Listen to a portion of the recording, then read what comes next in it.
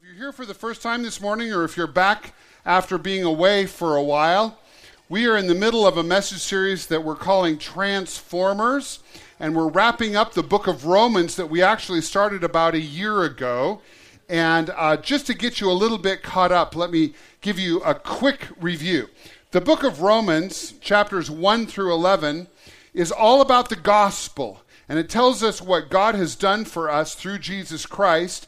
And when we got to Romans chapter 12 a few weeks ago, we talked about how the gospel transforms us from the inside out. The gospel changes our identity. We find forgiveness in Christ. We find justification. We find righteousness, salvation, all of these things that Jesus does for us, gives to us as a gift. And then in Romans chapter 12, the Apostle Paul, who wrote this book, takes a turn, and he begins to tell us how transformed people live. And so we've called this message series Transformers.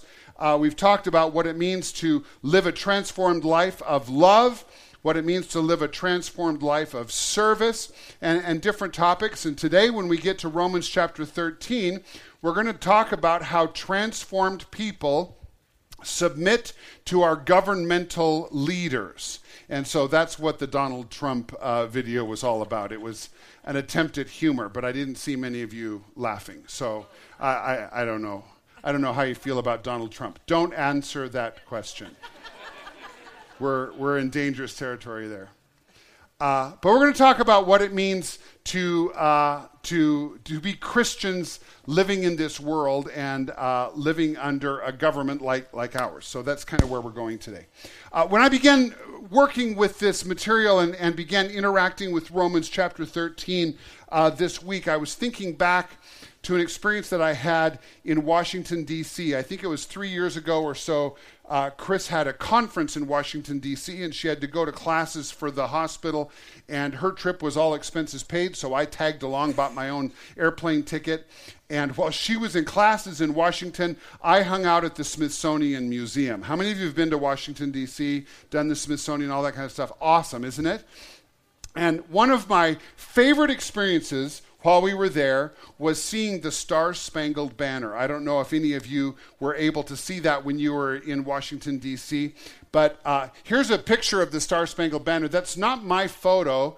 The room where the Star-Spangled Banner is housed, it's kept in such low light that it's impossible to get a good photograph of it because the flag that the song, the national anthem, was inspired by, this flag is about 200 years old and it's deteriorating, it's falling apart. So as a museum, they're trying to preserve it, and one of the things that causes fabric to deteriorate is light.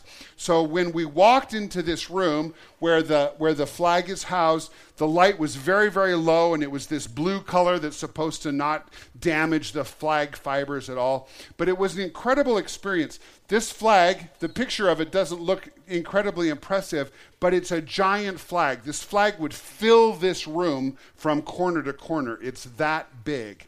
And it was just so impressive. And you walk into this dimly lit room, you see this giant American flag, and the national anthem is playing quietly in the background. And I can remember I was just filled with such a sense of patriotism.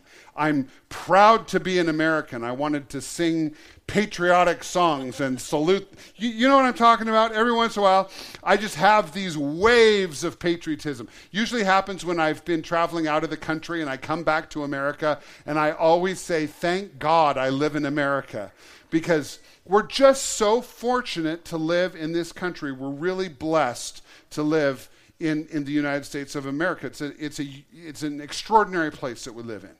But at the same time, if you're like me, you may feel a certain sense of disgust with what's happening in America. You may feel a sense of frustration. You may feel a sense of disapproval or even anger at what's happening in our country.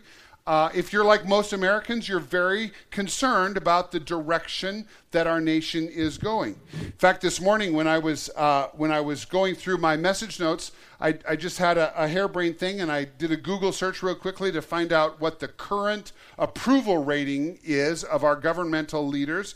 Do you know that the American approval rating of Congress has dipped down to 9% of voters approve of Congress. And so that leaves the other 91% of Americans who don't think Congress is doing a very good job. And so, we have these conflicting emotions sometimes, don't we? This patriotism that may come from time to time. Some of us may feel anger. Some of us might even feel apathetic. Some of us may feel like, I am such a small fish in a big, big pond. There's nothing I can do to change anything. So why even engage with what's going on in America? And especially during this political cycle, I know some of us are just tempted to just turn the TV off and disengage altogether. So I'm not sure what your feelings are, what your emotions are, but I'm hoping that our teaching today, as we walk through part of Romans 13, I'm hoping that it will help all of us develop a good strategy for living well as Christians in America today. So if you've got your Bibles with you, would you turn to Romans chapter 13? You can use an electronic device if you want to, or it's up on the screen if you just want to follow along up there. Some of the scriptures today will not be on the screen, so you might want to have your Bible at the ready. But we're going to start right at the beginning of Romans chapter 13 and jump into what the Apostle Paul has to say to us here. All right. You ready to go? Ready to go? Ready. All right. There we go. It always takes you a minute. Okay, here we go. Verse 1. Paul says, "Let everyone be subject to the governing authorities. For there is no authority except that which God has established. The authorities that exist have been established by God. Consequently, whoever rebels against the authority is rebelling against what God has instituted, and those who do so will bring judgment on themselves." Now, this is kind of a tough couple of verses, because I think if you are feeling a little negative about your government, the last thing you want to hear is Paul the Apostle saying you need to obey everything that's going on in your country. And so this might be a little tough. But there's a couple of things that I want you to know. First of all, and this is our big idea today, the big idea is this. Government, according to these verses, was God's idea. Government was God's idea. And as we take a look at these two verses in depth, I want you to see here that God intended for human beings to live a life of structure and order, and for there to be some system of government that keeps order in society. God's will was never for people to live in chaos and anarchy and that sort of thing. Government was God's idea. Now, one of the things that I read when I was studying this was this idea. See how this sets with you, because it's kind of interesting. One commentator I read said, "Those who exercise authority on earth do so by delegation from God. Therefore, to disobey them is to disobey God." Those are strong words. But let me unpack this for you a little bit. And if you wouldn't mind, Shane, would you go back one slide? To that one. If you just scan these two verses really quickly again, you'll see that one of the key words in these two verses is the word authorities. Authorities. And I chose this particular translation. This is the NIV, because I felt like this translation gives us a good English equivalent better than some of the other translations that I often use. And it's because they use that word authorities in these two verses. Now go ahead to that slide you were on just a minute ago, Shane. Here's the word for authority. The New Testament is written in Greek, and in the Greek language, the word for authority is exousia. You want to say that out loud with me? Exousia. Oh, see, now you speak Greek. Excellent. Well done. Exousia, and it means the power of government. Means the power of government. And so when it says that the authorities have been established by God, it's talking about the institution, not the individual. And this is very important for us to understand. Some of the other translations, depending on what translation your Bible is written in, it may imply that the individuals who are in place have been placed there by God. That's not what Paul intended to convey. The institution of government, the structure of government was God's idea, and he invented the whole idea of government. He wants us to live in some sort of orderly society that has good leaders who are exercising legal judgments. But it's not talking about individuals have been placed there by God. Why is this important? It's because we see corrupt individuals rise to power all the time. For example, think about Adolf Hitler. If we believe that God has placed individuals in positions of power and that God is in control of all of that, absolutely, every individual was chosen by God, then we have to acknowledge that Adolf Hitler was chosen by God to exterminate the Jews all over Europe. It doesn't make sense. It violates the very nature and character of God. So it's not individuals, it's the institution of government that was created by God, and it was God's idea. So when we see elected officials here in America enacting laws that are contrary to God's revealed law in the Bible, it's not because God willed it. It's important that we understand that. The people that are enacting unrighteous laws are in offices that God willed, but they are not necessarily governing in submission to God's will. Amen. And we're going to come back to this in a minute. But let's keep reading. Verse 3. Paul goes on, "For rulers hold no terror for those who do right, but for those who do wrong. Do you want to be free from fear of the one who is in authority? Then do what is right, and you will be commended. For the one in authority is God's servant for your good, but if you do wrong, be afraid. For rulers do not bear the sword for no reason. They are God's servants, agents of wrath to bring punishment on the wrongdoer. Therefore, it is necessary to submit to the authorities, not only because of possible punishment, but also as a matter of conscience." Now, I had an interesting experience this last week that will illustrate this very well. Paul is saying that if we are lawbreakers, we ought to be afraid. When Chris and I went down to Boise last week, I was looking at the map and I wanted to get to Chris's dad just as quickly as we could, and I was aware that they have just raised the speed limit on our freeways in Montana to 80, and Idaho a short time ago raised the speed limit in Idaho to 80 as well. So I decided instead of driving through the mountains like we usually do to go to Boise, we would take the freeway. And I thought maybe we could make really good time just sticking to the freeways and driving really, really fast. And so that was my strategy. And when we got to about Idaho Falls, we ran into traffic. Who knew that Idaho has traffic, and rush hour and that kind of stuff?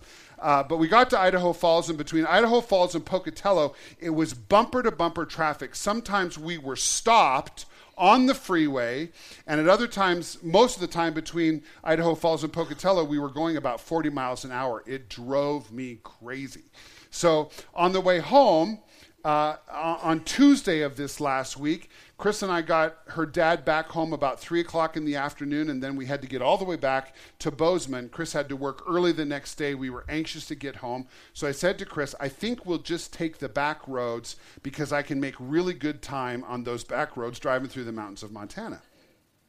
So we got up around Arco. If you've ever driven through southern Idaho, you'll know where I'm talking about. Idaho City, Arco, that whole area, it's just desolate country. The road just goes straight, and they're good, nice paved roads, but there's no human beings. You just don't encounter anybody. There's no towns, there's no people, there's nobody on the roads. Speed limit was 65, and I just put the pedal to the metal.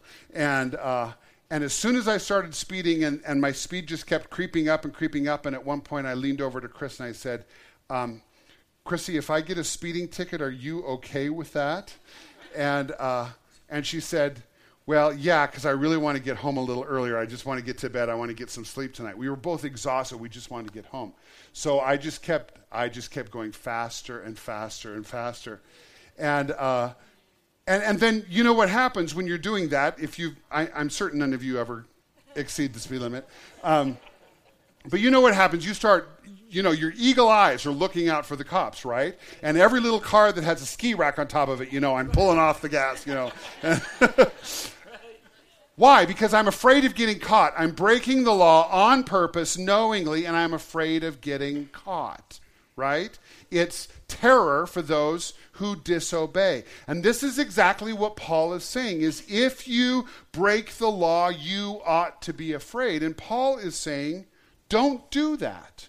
Now, I thought it was deeply ironic that I was going way over the speed limit on Tuesday, and Wednesday I start my sermon prep, and I'm reading these scriptures and feeling this horrible condemnation from the Bible. We'll come back to this. Let me tell you a little bit about what was happening in the Roman world when Paul wrote this letter to the church in Rome. You're probably aware that in the first century, persecution against Christians became just unbearable. But when Paul was writing this letter, it was really prior to the time when that all began happening. Rome, when this letter was written, was really a very tolerant place. Christianity was exploding. Paul and the other apostles were traveling all over Asia, planting churches, finding favor. Christianity was exploding, and Rome was not at all opposed to it. The Roman system of religion, they believed in many, many gods and many paths to God, so they didn't mind having Christians and the expansion of Christianity. And so for Paul to say, obey the law and do well, it wasn't difficult for the Roman citizens at that time to swallow this. But later on, things changed for Christians in the Roman world. Later on, Caesar came into power, Caesar came into power, who wanted the people to worship him as God. And of course, Christians rose up and said, we only worship Jesus as God. We're not going to worship Caesar as God. And that's when the Christians began being thrown to lions. There were certain governmental leaders who would strap Christians to big poles and light them on fire and have parties, drunken debauchery, while Christians were burning to death, illuminating the parties. This became the pattern later on. And it's interesting that the Apostle Peter, at that time, wrote something that's really parallel to what we're reading here in Romans 13. Peter, in chapter 2 of the book 1 Peter, said this, for the Lord's sake, submit to all human authority, whether the king is head of state or the officials he's appointed. Isn't that interesting that he would say that even at the time when Christians were being brutally persecuted? And later on in chapter 4, he said this, if you are insulted because you bear the name of Christ, you will be blessed. For the glorious Spirit of God rests upon you. But if you suffer, it must not be for murder or stealing or making trouble or breaking other kinds of laws. Even in that very hostile governmental system, Peter was saying it is God's will for you to submit to the government authorities. And so as I was reading this and reflecting on my speeding incident through southern Idaho, I didn't get a ticket, by the way. As I was reflecting on this, I was really asking myself, why is it important for us to obey the law? Why is it important for us as Christians to be people who do not just pick and choose which laws we are going to obey? Well, I believe it's because of this. This is what I've come up with. Christians who say no to the unrighteous laws of our land will be heard more effectively by those in power if we have been faithful to say yes to the righteous laws of the land. Let me put that in a real simple sentence that's on your notes. Here's what it really boils down to. We lose our influence when we're hypocrites. We lose our influence when we're hypocrites. And we see this happening all over the country right now because Christians, by and large, have lost their credibility because we're perceived as people who want to impose laws on other people, but we don't want to follow them ourselves. It's a huge problem. If we want to be people who influence what happens in America, we have to be people who do not succumb to the temptation to be hypocrites. Do you hear what I'm saying? It's critically important. We lose our influence when we're hypocrites. Let's go back to Romans 13 and keep reading, starting at verse 6. Paul goes on. Here's where it gets really ouchy. He said, this is also why you pay taxes. For the authorities are God's servants who give their full time to governing. Give to everyone what you owe them. If you owe taxes, pay taxes. If you owe revenue, then pay revenue. If respect, then respect. If honor, then honor. Now, I don't know about you, but I don't like to pay taxes. Okay? It's not fun. It's not where I want to put my money. And yet here Paul is saying, if you owe taxes, you should pay your taxes. And it might be surprising to you to learn that this was also what Jesus taught. In Mark chapter 12, Jesus had an encounter with the Pharisees and some other leaders who actually came to him. They wanted to trap him. They wanted to find him teaching something that would make him guilty of breaking the law so that they could prosecute him according to their law. And they addressed this issue of taxes. And they said, Jesus, what do you teach your followers? Should they pay taxes? And Jesus did this very interesting thing. He said, bring me a coin. And I want to just ask you to do the same thing. If you've got a wallet or a purse, would you just pull out a little money out of your purse? Or in your pocket, if you've got some change, pull out some money. Quarters, nickels, dollars, hundreds. This is not an offering. You don't have to be afraid. It's not what we're doing. But just pull something out. What you got? No, you're not going to give it to me. I just want you to look at it. What have you got? You've got some coins, some dollars, whatever. The ladies' shimmets are just passing stuff down the row. All right. Take a look at what you have. Whose picture do you see on your money? George Washington. Okay. Who else? Ben Franklin. All right. Nice. We all know who to hit up for lunch after church. No speeding. All right. Does anybody have just a normal American who was never a governmental leader on your money? Okay. No. It all has government. 2,000 years after this story about Jesus, it's the same thing. Jesus took this coin, it was a denarius, and Caesar's picture was on that coin. And Jesus said, listen, give to Caesar what belongs to Caesar. It's his picture on the money, it must be his. Give to Caesar what belongs to Caesar, and give to God what belongs to God. What Jesus was saying is, it's the right thing to do to pay your taxes. But here's the deal, and I want you to hear me. Christians who break the law, Christians who cheat on their taxes, who threaten government employees or kill people in the name of God, bring dishonor not only on the Christian community, but to Jesus himself. When we're hypocrites, we lose our influence because we're breaking the law. So Tuesday, I'm speeding through southern Idaho. Wednesday, I'm working on my Sunday message, interacting with these passages from Romans chapter 13. Thursday morning, we had leadership double shot here at 6:30 in the morning here at the church building, and many of you were here. We had a great time. Dean did a great job teaching, by the way. And so I was up early like I usually am. Chris goes to work usually around 6 o'clock. I wanted to leave about the same time because I wanted to get here early, make sure everything was ready to go for double shot. And so Chris left the house first, and about 5 minutes later, I went out to the garage and went to start my truck, and the battery was dead in the garage. And there was just nothing. It wasn't even doing that click, click, click thing. I mean, it was dead. So I called Chris up. She was 5 minutes away. I said, Chris, come home. You're going to have to give me a jump because I got to get to church. And so she came home. We attached the jumper cables. That battery was not charging. It was just dead. So I said, Chris, I think we'll have time. I'll take you to the hospital to work, and then I'll drive to church. And I might be a couple of minutes late, but I'll call ahead, tell people what's happened. So I drove Chris to work, and the whole time I'm thinking, what's the fastest way for me to get from Bozeman Deaconess Hospital to Four Corners? And my strategy was to go down Kagi, south of the hospital, jump on Stuckey, those back farm roads, right? The speed limit's 45, but I figured I could do 65 at that time in the morning. And I'd pick up some time, you know? And so this is where my thoughts are, right? Because I'm a slow learner.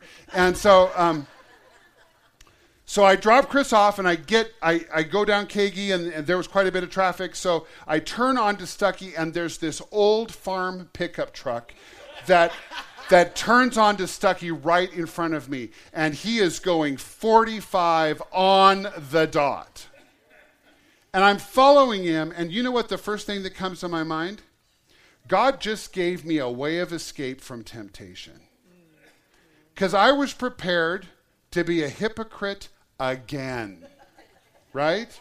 I was going to just tear down those old back farm roads and break the speed limit right after I'd been called out in Romans chapter 13 the day before. And God gave me a way of escape. And I'm looking at that dotted line thinking, I can go around this truck. And seriously, I thought to myself, I would be so dishonoring God if I break the law again. I mean, it's funny, but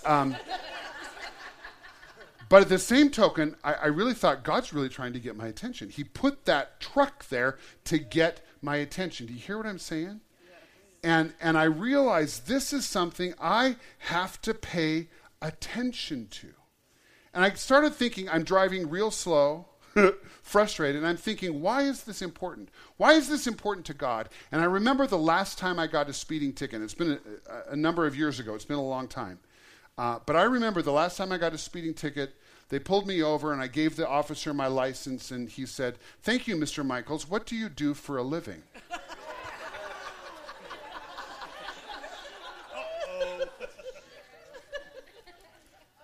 And I got to thinking, you know what, if I break the law and I'm pulled over by a police officer and he gives me a ticket, I'm contributing to the perception that Christians are hypocrites in our communities. I'm contributing to that police officer thinking pastors think they're above the law. Pastors think they don't have to obey the law. Christians are it just reinforces that perception that is so widespread in our community that we're just a bunch of hypocrites. And listen, if I want to be influential in this community, I can't afford to let my perception be that I'm a hypocrite. I have to change my behavior. Do you hear what I'm saying? And we all have that same responsibility. But let me change the topic just a little bit and ask this question. As Christians, how do we respond when the government authorities don't uphold godly justice? What do we do when things are so wrong in our country? And my mind goes to Acts chapter 5. And there's a great story in Acts chapter 5 in which the apostles are proclaiming Jesus and they're preaching Jesus. People are repenting and they're embracing Jesus and they're leaving Judaism and the old ways of legalism and they're coming to know freedom in Christ and they're joining the church. And it's just an extraordinarily exciting time. And the Jewish authorities come to the apostles and they say, by the power of the law and under threat of prosecution, you have to stop preaching in the name of Jesus. Do you know what the apostles said? I'll read it to you from Acts chapter 9. Peter and the apostles replied, we must obey God rather than any human authority. And here's the deal, friends. There is a time to obey God rather than human authority. There is a time for that. It's called civil disobedience. When we say, listen, the laws of the land are so corrupt, I will not obey these laws. And when our Christian faith is coming into conflict with laws that our government has enacted, there is a time for civil disobedience. But this is what I'm absolutely convinced of this week. Our civil disobedience will be absolutely ineffective if we're not respectful of the fact that government authority was established by God. And if we allow ourselves to be perceived as hypocrites, we will never be able to change anything. So I want to wrap up with this. And this is in your notes. As Americans, we are so blessed to live in a nation where we, the people, have the power to shape our government. In fact, we are the government. We are the government. Do you know how fortunate we are to live in America? I don't know how many of you have ever had an opportunity to travel to a third world country. This summer, Chris and I went to Bali, Indonesia. It was a wonderful experience. And of course, Bali is a resort island, but it's still a third world country. And as wonderful as our experience was, let me tell you, as soon as we stepped off the plane in Seattle, Washington, I just was so thankful to be back in America. We are so blessed to live where we live. And we have the opportunity to be a part of a governmental system that is so unique, not only in the world, but it's unique in the history of mankind. And I believe that it's so important for us as Christians to be involved in our government system because we are the government. As an American citizen, listen, you have the obligation to vote. And as a Christian, it's foolish not to vote. So today I want to encourage you. Will you engage in our governmental system? You need to register to vote. You need to read the newspapers. You need to become educated so you know what the issues are, and you need to figure out how you can best influence your government. As I was thinking about this week, I was thinking, I am very interested in national politics. I enjoy watching the presidential races. I enjoy the congressional races, but I don't pay much attention to what's happening locally. And so when there's local elections, sometimes I miss those elections and I don't vote. And I was thinking, you know what? That's foolish. As a Christian, I ought to educate myself and I ought to vote. And if you think about the numbers, I'm just one in millions of people in America voting for the president. But here in Gallatin County, I have a lot more influence. My vote goes further. So I ought to be engaging even on a local level.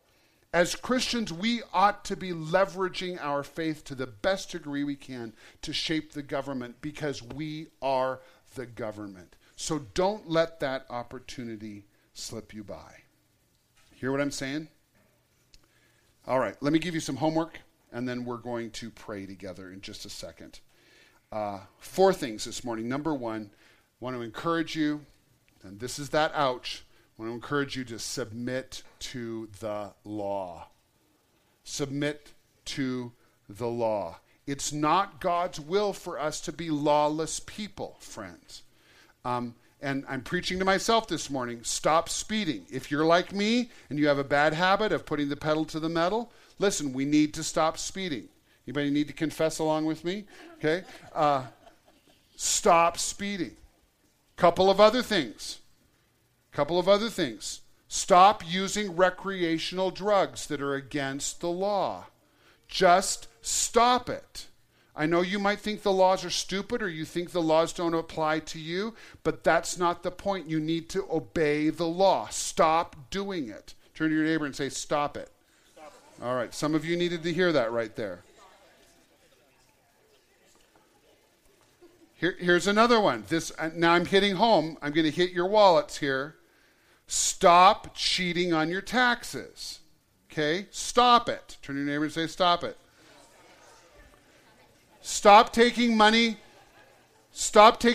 under the table that doesn't get reported on your W-2 and cheating the government out of your taxes. You're a Christian person. You ought to obey the law. Stop it. Okay? That's number 1 on your homework. They get easier. Here's number 2.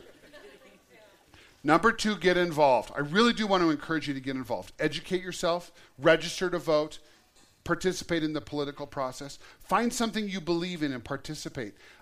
One of the things that Chris and I have really been impressed with the last couple of years, my assistant Pam is involved with Zoe Care here in the Gallatin Valley.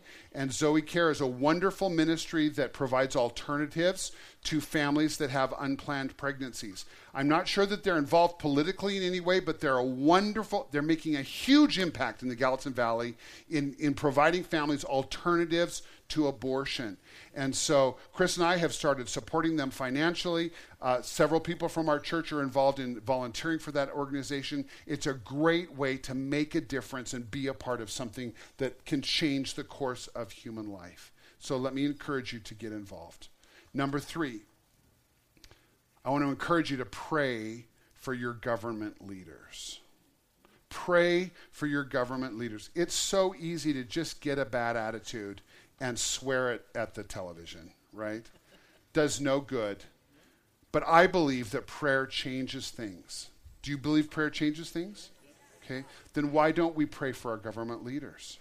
If we believe that prayer changes things, we need to pray for our government leaders. And then number 4, I want to encourage you to stay focused on the mission of Jesus. Stay focused on the mission of Jesus. Here's what I want you to think about. As important as the political process is, and as important as it is for Christians to be engaged, at the end of the day, it's the mission of Jesus of changing hearts that's really going to make lasting change in our country. Do you know what I'm saying? When people come to know Jesus, they change from the inside out. We can make good laws, and good laws are important. We need good laws. We have to have order in society. But really, change that lasts comes from knowing Jesus and being changed by the grace of Jesus and the gospel of Jesus. So stay on mission. That's the most important thing. My good friend Dan Sirdal, he's one of our overseers here at Connect, and he says often, the kingdom of God will never arrive on Air Force One. Think about that. Think about that. The kingdom of God comes through knowing Jesus Christ. So stay on mission.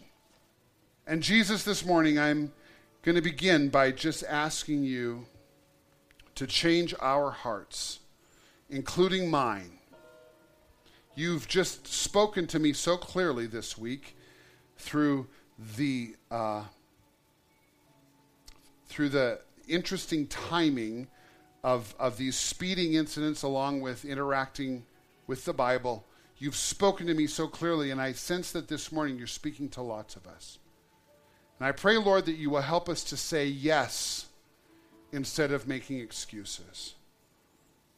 Lord, help us to recognize that government is your idea, and you designed us to be people who respect the law instead of disrespecting the law. So change our hearts, Lord, so that we will say yes, not just to you, but to the laws that we live under. And Lord, I pray that you will expand our influence. Lord, as Christians, help us to be the kinds of people who can shape the direction of this nation. Lord, help us more and more and more to point people in the direction of Jesus and to real, true, lasting life change. And this morning we want to lift up our friends and neighbors and fellow connectors, Lord, that have needs. We pray for healing. We pray for transformation. We pray for forgiveness. We pray for restoration of relationships. We pray for financial miracles. And Jesus, we just ask you to meet us here. And as we bring our needs to you, God, we trust you to meet them. And we pray this morning in the name of Jesus. Amen.